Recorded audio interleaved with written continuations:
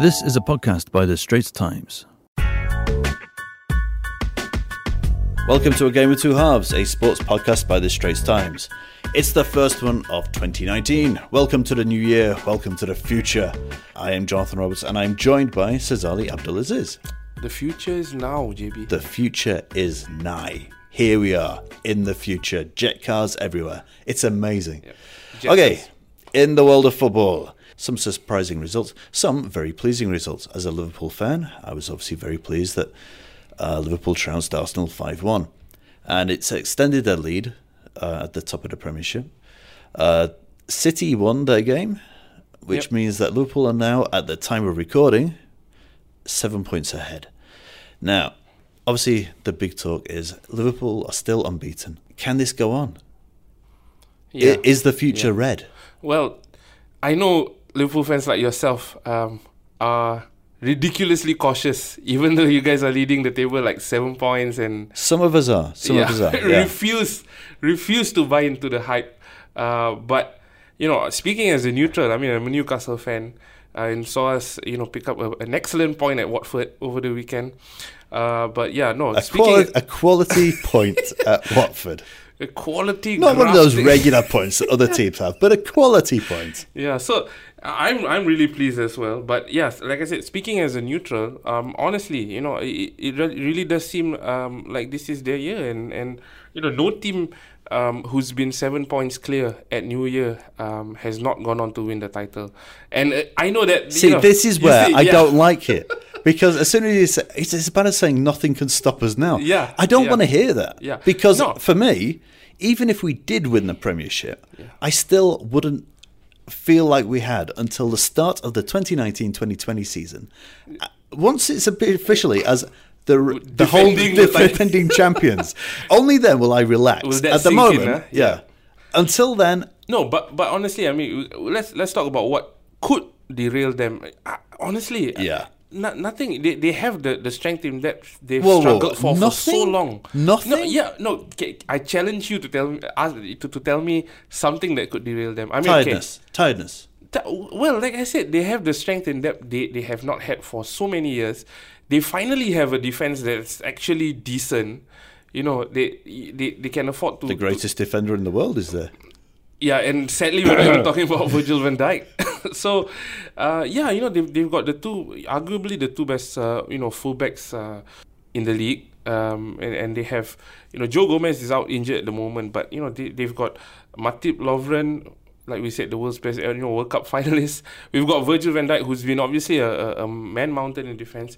And Alisson, I still wouldn't say he's the best goalkeeper in the Premier League yet. He has... Who is? Well, it's I think De Gea still. I mean, he's not been at his best, but he's still probably the best. He's had a lot of work to do. Yeah, well, exactly, precisely. So, but yeah, that's a side. But you don't see fatigue setting in, especially with the Champions League and things like that. You look at obviously. I hate to be saying this at the same time as well, because I really want them to win, but I've got to be realistic about it. Unless, again, and I hope Liverpool fans don't see me as cursing them or something, but unless a major injury happens to one of the key players, touch wood, Virgil van Dijk or Salah or whoever, I don't see anything derailing them. You look at the fixtures, they have pretty kind fixtures all the way up to April, which is... Okay, before this goes on any further, because I'm going to stop this here because I'm feeling very superstitious and I don't want you to bring up any more scenarios, really. If you truly believe that very little could derail them, wonderful. But their first match of 2019, Singapore time, it's going to be Friday morning, 4 a.m. It's against Man City, which is their closest rivals. Yeah. Man City have just suddenly won again after failing to win losing two matches. Now, Man City, obviously nobody to take lightly. Again, like I said, I'm looking at it from the outsider's point of view, from a neutral's point of view, and yes, they have City on Friday, but that's the only top six opponent they have in January, and they have no other significantly difficult games. In February, they have Bayern at home in the Champions League and Manchester United away the following that same weekend, I think. And then those are the only 2 tough games in February. And then in March, it's Bayern second leg at home. And by then, honestly, they could have sealed the title by the end of the month, or more or less sealed the title. Well, so, and if you talk about City, they have a huge game this Friday, which they can't afford to lose, which Liverpool could afford to drop maybe a couple of points here or there. But, those 2 back-to-back losses we mentioned against Palace and Leicester, those have, really, really dented their hopes. They've only kept 1 clean sheet in their last 10 games, City. So that's and up against Liverpool's attack that put 5 past Arsenal at the weekend. And one of them not even looking. Yeah, exactly. One of them not even looking. They have Liverpool on Friday, Arsenal and Chelsea back to back in the first week of February. This is what City has. So they could potentially lose another 3 games in the next month or so. So it's that's why I say from a neutral's perspective, it really does look like it's Liverpool's year. Well, not that I didn't like to hear that, but listeners, you can't see it at home, but I wasn't so much touching wood as hugging the entire desk. Now, there is something else that's happened along the way, in that a beast has been revived. Manchester United are looking like Manchester United again, under the guidance of Ole Gunnar Solskjaer. Now, the match against Bournemouth saw them put 4 away, with some amazing work by Marcus Rashford. I mean, some stunning footwork from him. The Elastico, prime Ronaldinho, shades of Ronaldinho. Fred Astaire. Yeah, probably even, yes. Yeah. But it also coincides with the revival of one Paul Pogba. What do you make of Paul Pogba's changing performance? I'm still not 100% convinced, because yes, they beat Huddersfield, they beat Convinced Cardiff. Of the revival, the fact that, I mean, clearly they are playing with a lot more freedom, a lot more positivity. It's quoted so many times, but it really does look like they're playing with the shackles off, after, playing with them on under Mourinho, But and Pogba's, I think it's 4 goals and 3 assists in 3 games. Well, it's equal his record. Yeah, for goals in one season. Yeah, precisely. So and he just plays with that kind of confidence that he didn't show beforehand, And you say he plays with that confidence that he didn't show before. Some are saying that this is him having not being on strike anymore. That he was deliberately not playing well under Mourinho. What do you make of that? I don't think so. Like I said, I think his revival is indicative of the way the whole team has sort of played. Now you mentioned Rashford. Yes, he's always hot and cold under Mourinho. Mourinho showed faith in him, but usually playing him on the flanks, rarely playing him up front. Only towards the end of his tenure did he play Rashford as a striker. But even then, Rashford wouldn't have the confidence to sort of. I mean, he does have the confidence. He does have the ability. We see it more in an England shirt than in a United shirt in the last maybe season and a half. So the fact that he took it past Nathan Ake and did that elastico past the other Bournemouth defender. It just shows they're playing with freedom and Ashley Young was bombing down the right flank. Everybody is showing a more positive attitude. And so I guess, for you, yeah, Pogba has just essentially found more joie de vivre. Yeah, and obviously, which is your actual French, Yeah, oui. And this is the third language I've spoken on this podcast. But yeah, so obviously he has quality. We all know he has quality. Obviously from that season at Juventus that he was fantastic at. So then, I'd ask you this then: are Manchester United dangerous again? That's where I say that the question mark is still hovering over them, because yes, they beat Huddersfield, they beat Cardiff, who are in the relegation zone, and they've beat Bournemouth, who are a decent team, and I I just basically go back to, let's see how they play against a bigger team. pretty much, and then we can decide. Or at least on form teams, like they against Wolves, who have shown that they can trouble the big teams, against Watford, who have shown that they are really tough to break down this year. Which is why, like I said, Newcastle earning a point over at Vicarage Road is something to be happy about.